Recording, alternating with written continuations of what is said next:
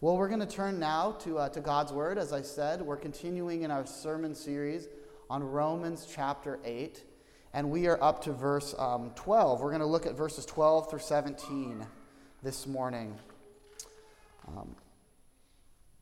Under this theme of adoption and what it means to be adopted into God's family and be part of that. So hear God's Word from Romans chapter 8. Therefore, brothers, we have an obligation, but it is not to the sinful nature to live according to it. For if you live according to the sinful nature, you will die. But if by the Spirit you put to death the misdeeds of the body, you will live. Because those who are led by the Spirit of God are sons of God. For you did not receive a spirit that makes you a slave again to fear, but you received the spirit of sonship. And by him we cry, Abba, Father. The Spirit himself testifies with our spirit that we are God's children. Now if we are children, then we are heirs, heirs of God and co-heirs with Christ, if indeed we share in his sufferings, in order that we may also share in his glory. This is the word of the Lord. Thanks be to God.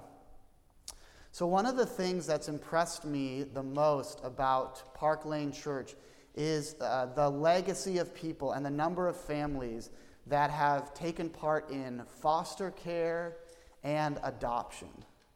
It's such a beautiful thing to see someone come from difficult circumstances, from trying family situations into a home where they can be nurtured and cared for and loved through the whole process. And the adoption became, very near and dear to my heart when my brother adopted a little girl from Zambia. She was 3 years old at the time. This was about 9 or 10 years ago now. A girl that they gave the name Grace to. And Grace is a living testimony to the power of adoption. And I always think about her if I'm reading in the scriptures about adoption and about how God makes us part of his family. Because the Bible gives us several pictures for what Christ has done for us in rescuing us, in transforming us, in making us more like Jesus. And adoption is one of those pictures. In fact, I think it's one of the best pictures for what God has done. It's a picture, it's an illustration, but it's also an invitation. It's an invitation to all that can hear to say, leave your life of isolation, of this orphan spirit, of being outside and being different, and come into a family of people who love and embrace you, and come to accept God as your Father. God, the Creator, the King of the world, the one who rules everything. He is your dad now. He is your Father. You know, the Pharisees said this too, but it's so true. We have God as our Father. It's true. We have God as our Father. Our Father is God. And so this morning I want to pursue this question. What does it mean to be adopted? What does it mean to be adopted? You know, sometimes as we're getting to know people or they share their story or whatever, they say, yeah, I was adopted at this age, I was taken in at this time. But what does it mean? What does it mean to be adopted by God? Well, I did that cheesy pastor thing, and I came up with an acrostic. It wasn't that hard. It didn't take too long. The acrostic is KID, K-I-D. And the K stands for kid, children. You know, the first thing that Paul says is that he makes us children of God. So K is for kid. I is for intimacy. That he makes us, has this intimate relationship with our Father. And that's demonstrated by that when Paul uses that term, Abba, Father. We'll talk about what that means. We'll unpack that a little bit. And then the D stands for descendant. That we're his children, that we're his heirs, that we're co-heirs with Jesus Christ. And so everything that you would give to an heir, everything that you would give to your child is given to us. K-I-D, kid. Kid, intimacy, descendant. And I hope that, I know for me, and I think for a lot of us, we go through our lives and we're trying to remember whose we are, who we belong to. And we find ourselves living out of this orphan spirit, not totally trusting God our Father. I hope that this little acrostic and this message and the Word and the Spirit will remind us this week that we have a Father, that we're children of God. And there's wonderful songs we're going to sing about that and everything, but that I hope that it reminds us and speaks to us. So first, K, kid. We're a son, we're a daughter of God. What does that mean? Well, verse 14 says that those who are led by the Spirit of God are children of God. That it's the Spirit, it's this Holy Spirit that makes us a child of God. In 1 Corinthians, Paul says that no one can say Jesus is Lord except by the Holy Spirit. So it's the Spirit that opens our eyes. We don't discover it on our own. It's God and his grace that works in us. And so it's the Spirit that makes us, see our sin and makes us see that we need saving, that it's God's grace that we need. And it's been written that only those who taste hell will see heaven. That we see that we deserve death. And yet God has given us heaven. And Paul says that we are all a slave to something. Verses 12 to 13 talks about how if we live according to that sinful nature, we will die. It's pretty direct. It's pretty bleak. What he is saying is the sinful nature is all about Pete. It's all about me. It's all about what I want, what I desire, what I think that I deserve. It's completely self-centered. And if we live according to that, there's nothing there. There's no life. There's death.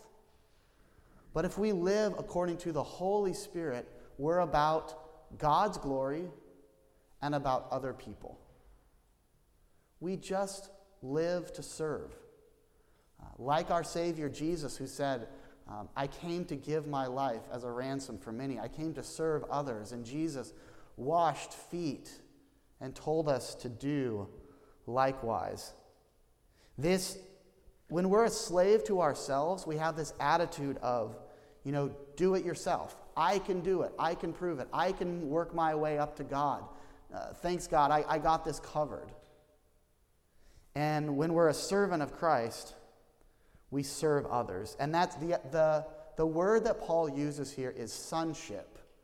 And that doesn't mean that women are excluded. It doesn't mean that women are less than men.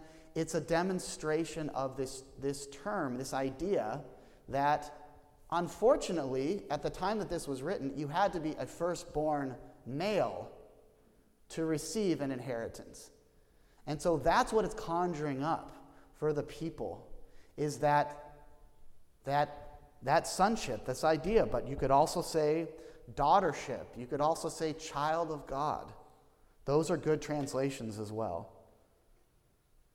Sonship means that you are a servant of Christ and that you're not a slave to anything else.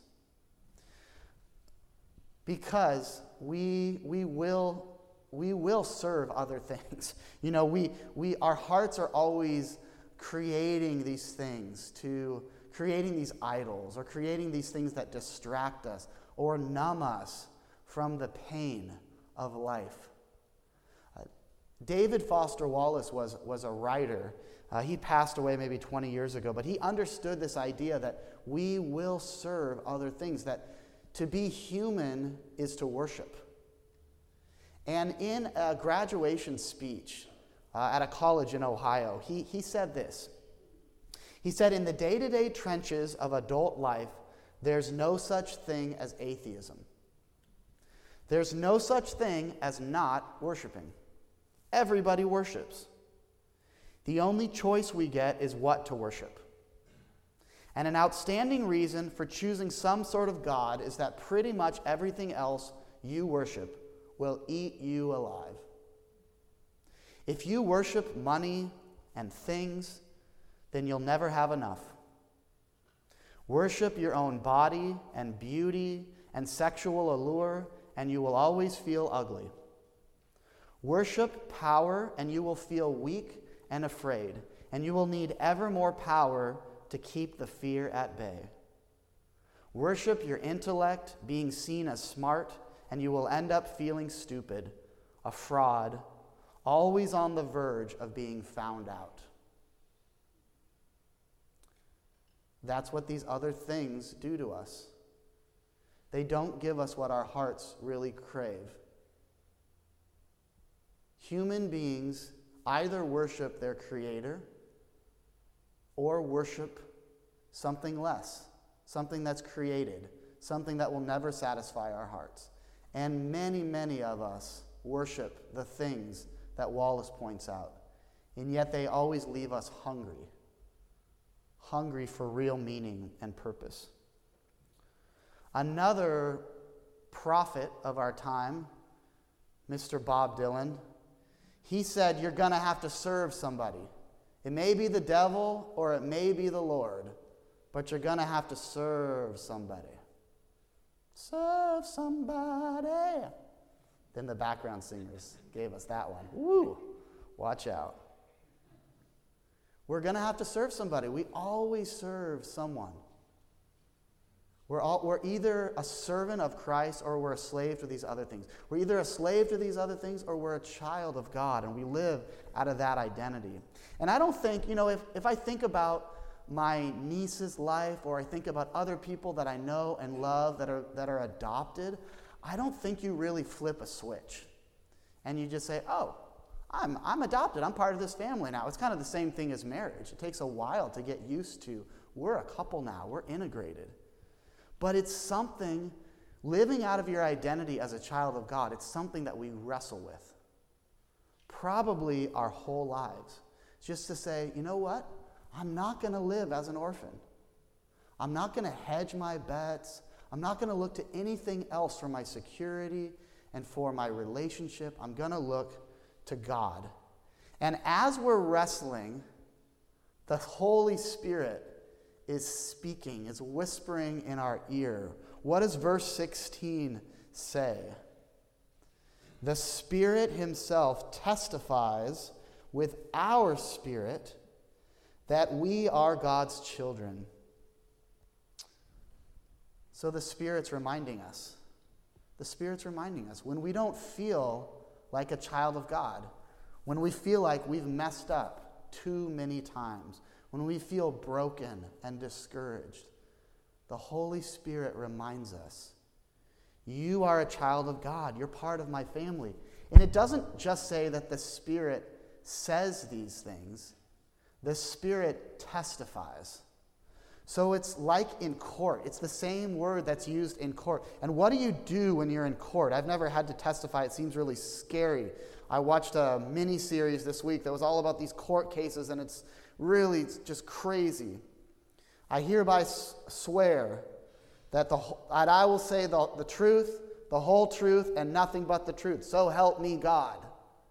People put their right hand on a Bible, and that's called a testimony.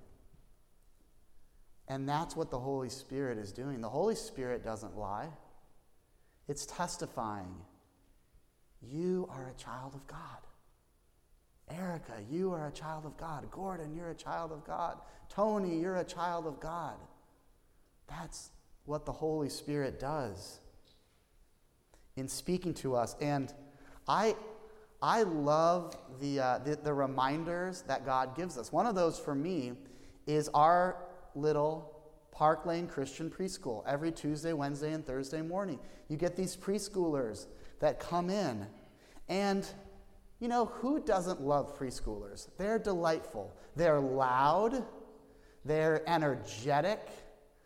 They're incredible little creatures of God's making. And what if we saw this verse as for those who are led by Christ are the preschoolers of God? I think that's how God sees us, right? As the preschoolers of God, as the children of God, those that belong to him. God loves us as his child. He sings over us. He delights in us like we delight in our children. And that's the first thing that it means. It means to be adopted by God, to be his kid. Kid. Second, being adopted means intimacy. It means you have an intimate relationship with God. I would define intimacy as a close-knit relationship that drives everything else in your life. It's this idea that we can have a close relationship with God that is really the ground of everything we do, the foundation of what we do. This loving, close relationship with God. We can talk to him throughout the day. We can find out more about him in his word and what his Spirit tells us. And this incredible, huge idea in Romans 8 all comes down to one word in verse 15. Abba. By him we cry, Abba, Father. And Abba is such a key word in the New Testament. It's used by Jesus. It's used by Paul. And Abba is this informal, familial word for your dad. You know, it can be translated as Papa or Daddy. It's, you know, something that you would call your dad or your grandpa, or it doesn't get any, you know, more informal, more close-knit than that. And Jesus used this word in Mark 14 when he was praying. That was the God that he knew. And imagine what it would have been like for the disciples to hear him say that. Imagine what it would have been like for this church in Rome, this casual word, this daddy kind of word, to be spoken of toward God. Imagine if your whole life you had been taught about a God and modeled that God is distant, that he's far away, that he's angry, that the only way to relate to him is through hard work, through memorizing the first 5 books of the Bible, through earning your relationship with God. And then Jesus, your rabbi, your teacher, comes to him and says, Abba, Daddy, Papa. That's how you can relate to him. Brennan Manning, who was a Catholic priest, but he was such a bad Catholic priest because his alcoholism was so crippling that they kicked him out, and then he just kept telling people about Jesus and kept writing books about Abba and really changed the world. He wrote a book called Abba's Child, The Cry of the Heart for Intimate Belonging. And in this book, he says this: define yourself radically as one beloved by God. This is the true self. Every other identity is an illusion. Every other identity is an illusion. I highly recommend this book for learning more about Abba, about our Father. Every other identity, that identity of, you know, a loner, that identity of someone who's lost or someone who doesn't belong, or someone who's just not sure whether they're in or out, all of that is an illusion. And the number one thing that can be said about us is beloved. Beloved of God. That is the true self. Everything else is an illusion. Everything else is passing away. Everything else will disappear. Sadly, a lot of us have trouble believing this when we're honest. Most of us don't have a close-knit, intimate relationship with our human father. So it's hard to connect that to God. It's really hard for me to live out of this identity, to remember that God is my father, to know that I don't have to, look to anything else. And I have a great relationship with my father. He's one of my best friends.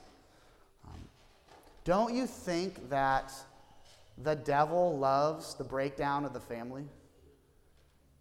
Our sworn enemy, the one who's against us, he loves it when fathers abandon their kids or, walk away, because it makes it that much harder to see God as a loving father. When we have this breakdown. When I was in my early 20s, I had this wonderful mentor who was a chaplain at my college. And right before my senior year of college, he took all of us that were part of the worship team, there was maybe 10 or 12 of us, he took us to his dad's cottage on Lake Michigan. And we're all kind of entering this door, just, entering the cottage, and his dad greeted him with a hug and a kiss on the lips. And I remember being very weirded out by this. As a 21-year-old full of testosterone and probably, a fair amount of latent homophobia. And yet now I look back and I say, what a beautiful thing. What a beautiful thing for a father and a son to have that connection, to have that relationship, to have that intimacy. And you know what? Most of the world, men kiss other men on the cheek. That's a standard greeting in the Middle East, in Europe, and so many other places. Now, I don't recommend that you start doing it during COVID, but isn't it wonderful to have that relationship with a parent? Just that intimacy. I think the picture that I get, thinking about that holy kiss, or thinking about this close relationship with our Father, is the difference between knowing about God and knowing God. I think all of us here, all of us watching at home, we know about God. We're good, church-going people, and we know about God. But do we know him? Do we really know him? Where do we get to know him? Through his word and through his spirit. Do we know his character and his heart and the way that he relates to broken people? When you read this book, it actually makes you feel so much better because you realize these people are as bad as me. And God's still their father, and he still loves them.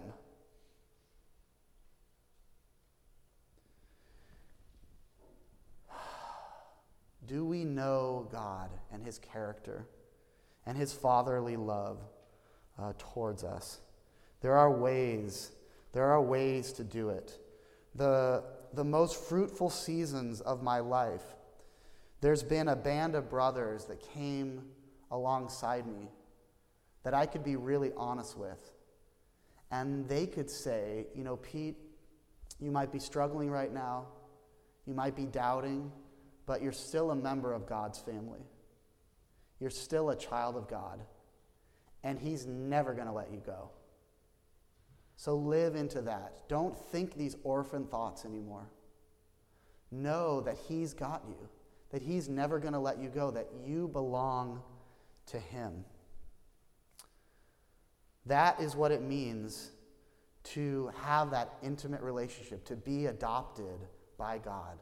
So first of all, you're his kid, you're his child. Second of all, you have that intimate Abba relationship with God. And third, K-I-D, you're his descendant. You're his heir. You're going to receive the things that he passes along to you. And we find this in verse 17. Paul writes, "Now if we are children, then we are heirs, heirs of God and co-heirs with Christ, if indeed we share in his sufferings, in order that we may also share in his glory. So there's sort of good news and bad news here, right? Paul is brutally honest. This is God's word. First of all, it says you'll receive everything. You'll receive everything. You're an heir. You're a co-heir with Jesus. Everything that Jesus gets, you get.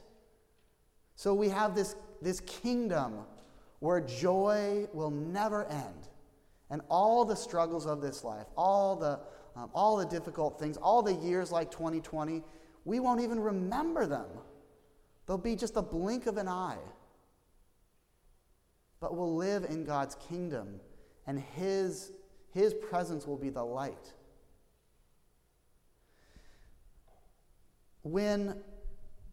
I think part of what it means to be, a middle-class American male is that your parents give you a couple of talks, and they can be referred to as the talk.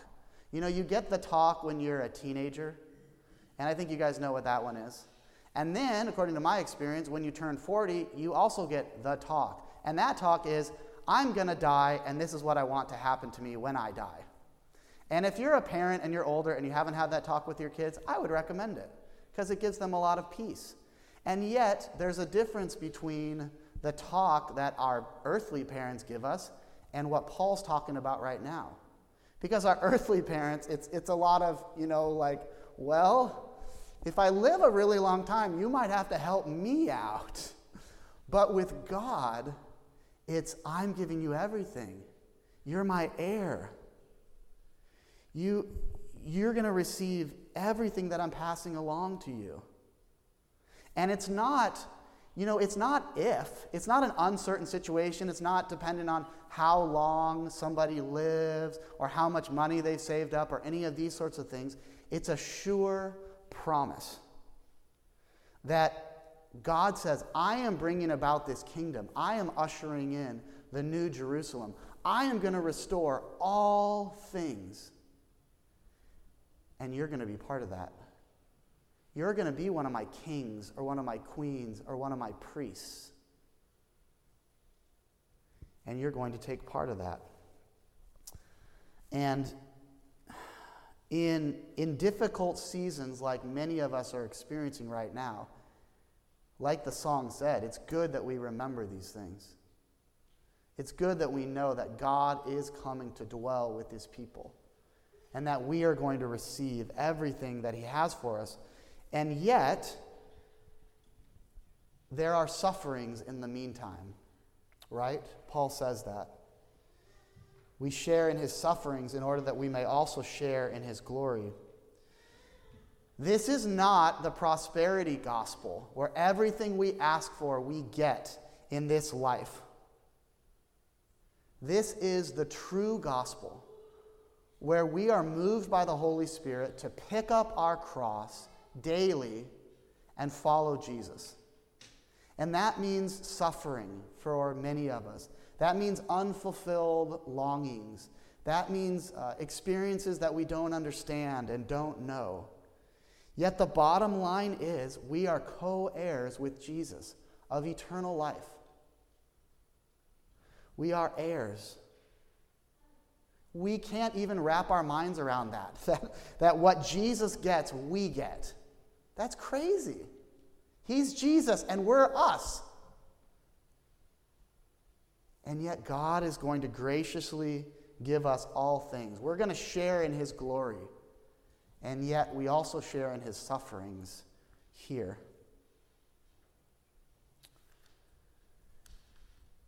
Jesus called out to his Abba Father in the Garden of Gethsemane when he was praying. So Jesus knows what suffering is, and he knows that you can call out to your Abba in the worst times, and he hears you, and he's there for you. And so when he goes to the cross, and when he goes and when he takes our place, he's doing that so that he can make us part of his family. Part of his family. And no one can snatch us out of his hand. We belong to him like my children belong to me. Nothing's ever going to change that. Natural born, adopted, whatever it is. We're part of his family. And I'm sure that there's many times in the life of an adopted person where they have to say, you know what? This is my family now. I'm going to live into this. And so, for all of us who call ourselves followers of Jesus, may we have the grace and the strength. May the Holy Spirit give us that so that we can say this week, this is my new family. This is who I am. The grace to lean into that, to live into it. That you are a child of God and I will treat you that way. That I am a child of God. That together we are the family of God. Amen. Let's pray together.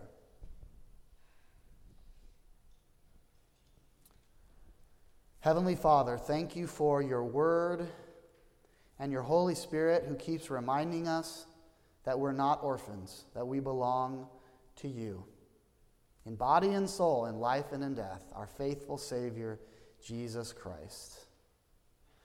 Lord, when we are tempted this week to go back to our old patterns, to try to earn our way to you, to try to even sin our way out of the family, you will just not let us go.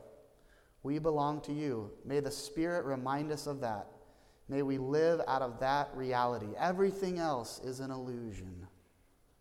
We are the beloved of God. Thank you for dying for your beloved, Jesus, and making us part of your family.